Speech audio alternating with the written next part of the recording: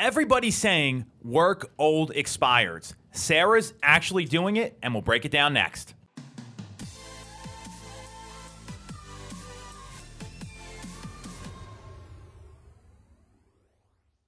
So we know that all agents want more listings right now, and there's a way to do that, but a lot of people, they just work in theory. It's like, oh, this sounds like a great idea, and they don't take action. And the reason I'm sitting here next to Sarah Time, an amazing agent on our team, is she is taking action from all the coaching about all these different ways to get listings, and it was about working old expireds.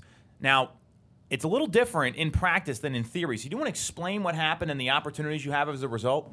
Sure. So, working old expireds is something that we've often been coached on, and it took a little bit for me to actually get in there and really implement it. But it's an incredible option for kind of getting out there and being able to connect with people who at least at one point were very interested in selling their home, and for whatever reason it didn't work out. So I recently had a client who was looking for, their checklist was very specific, and we were not able to find on-market properties available for them. So after vetting through a couple different expireds, I came up with a short list of a few that, would hit the mark. Reached out to them. I tried calling, emailing, and ultimately what worked out for me in this one particular case was I got a response to the email.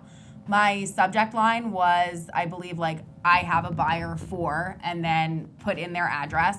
Just briefly explained in an email, I noticed that your home had been on the market, expired, it had been under contract before, wanted to see what happened, if you still have interest in selling that property, and I have a buyer who this checks their boxes, and we've had a tough time finding a place that does. Yeah. So got a response. We emailed back and forth a bit. Ultimately ended up getting a really great listing appointment with them. In the end, it didn't end up working out for the buyer that I initially had, reached out to them for. Brought that buyer through. They loved a lot of things about the home. There was just one little factor there that they couldn't get over. After, relaying this information to the potential seller, I broke down a lot of statistics, brought him a lot of information on comps, as well as, letting him know that while this is something that this particular buyer wasn't willing to move forward on, that's not going to be the case with the majority of buyers out there. So really just provided him the updated information for what has changed since he last had the property up, and kind of alleviated some concerns there for why it fell apart the last time. Perfect. And here's a couple keys with this. And what I heard was, I love the subject line. It's very specific. I have a buyer for your address, right? That to me is, I didn't even know that until we filmed the show here. So that is worth the... And I struggle with subject lines. Okay. And I was just tell them what it is. Well, and that was really good. So I love that because it's specific and to the point. That would get me to open the email, number one. It's also, you actually have to have a buyer. You can't just say, I have a buyer. Realtors do this all the time. Cut it right there. Realtors do this all the time. And they say, hey, I have a buyer, and the buyer never shows up. And you know what that does? It builds zero trust, right? I wouldn't trust that person. I'd be like, where's your buyer? So you had the buyer, you leveraged your buyer, actually brought that person through, that couple through, and now all of a sudden you've got instant rapport. And you were trying to help the seller there, which I think is super, super critical. And I guarantee everyone watching has buyers that can't find properties right now. So you can do this anywhere.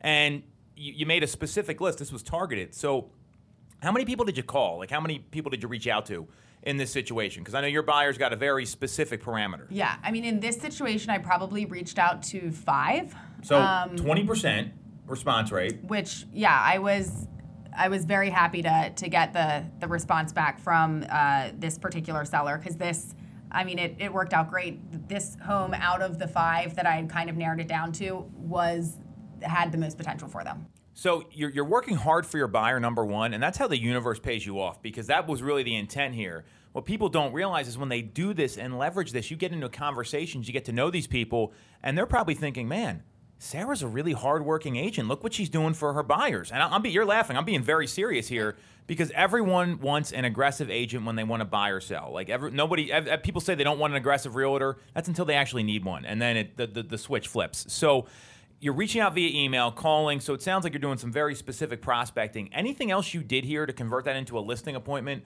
versus just the buyer showing? Because that's a critical part of this here. I think coming in prepared with just the stats, what's currently going in the market, and I think asking the right questions leading up to the appointment so that I knew what some of those touch points would be and kind of what to expect out of it. And I think also, as you just said, actually having a buyer, not just saying, oh, hey, like I noticed this is expired. I've got somebody that would be a great fit. Like really trying to connect those pieces. And then in this case, if it works out here where the buyers I initially had in mind don't end up going through, but I get the listing, it's because I had the right intent and wasn't just BSing them with trying to get in there. As someone who worked expired listings for over a decade, I have a buyer, when you don't have a buyer script, it never works. And if it does, you're not going to be off on the right foot with that client. So I want to really stress this to people. A lot of realtors think it's a great way to get in. People want to be able to trust you. I don't know how you trust someone when you get in with a lie at the beginning. So that's great advice. Right. Cool. And then what was also kind of great feedback there, or what was good to hear and goes to the point of just kind of using these extra avenues, was, the people, when they sell this home, they are going to need to buy, which we had talked about a little bit. And when I had explained to them why I was reaching out to them this way and what our pitfalls had been with my buyer in the past, they were like, wow, well, that actually sounds exactly like what I'm going to want when I then flip over to the buy side. So, I think it's recognized and appreciated when you go the extra mile and really try and find the right fit for your clients. Love it. So take notes on this. The strategy works. You just got to do it. Sarah's taking action, and it's paying off.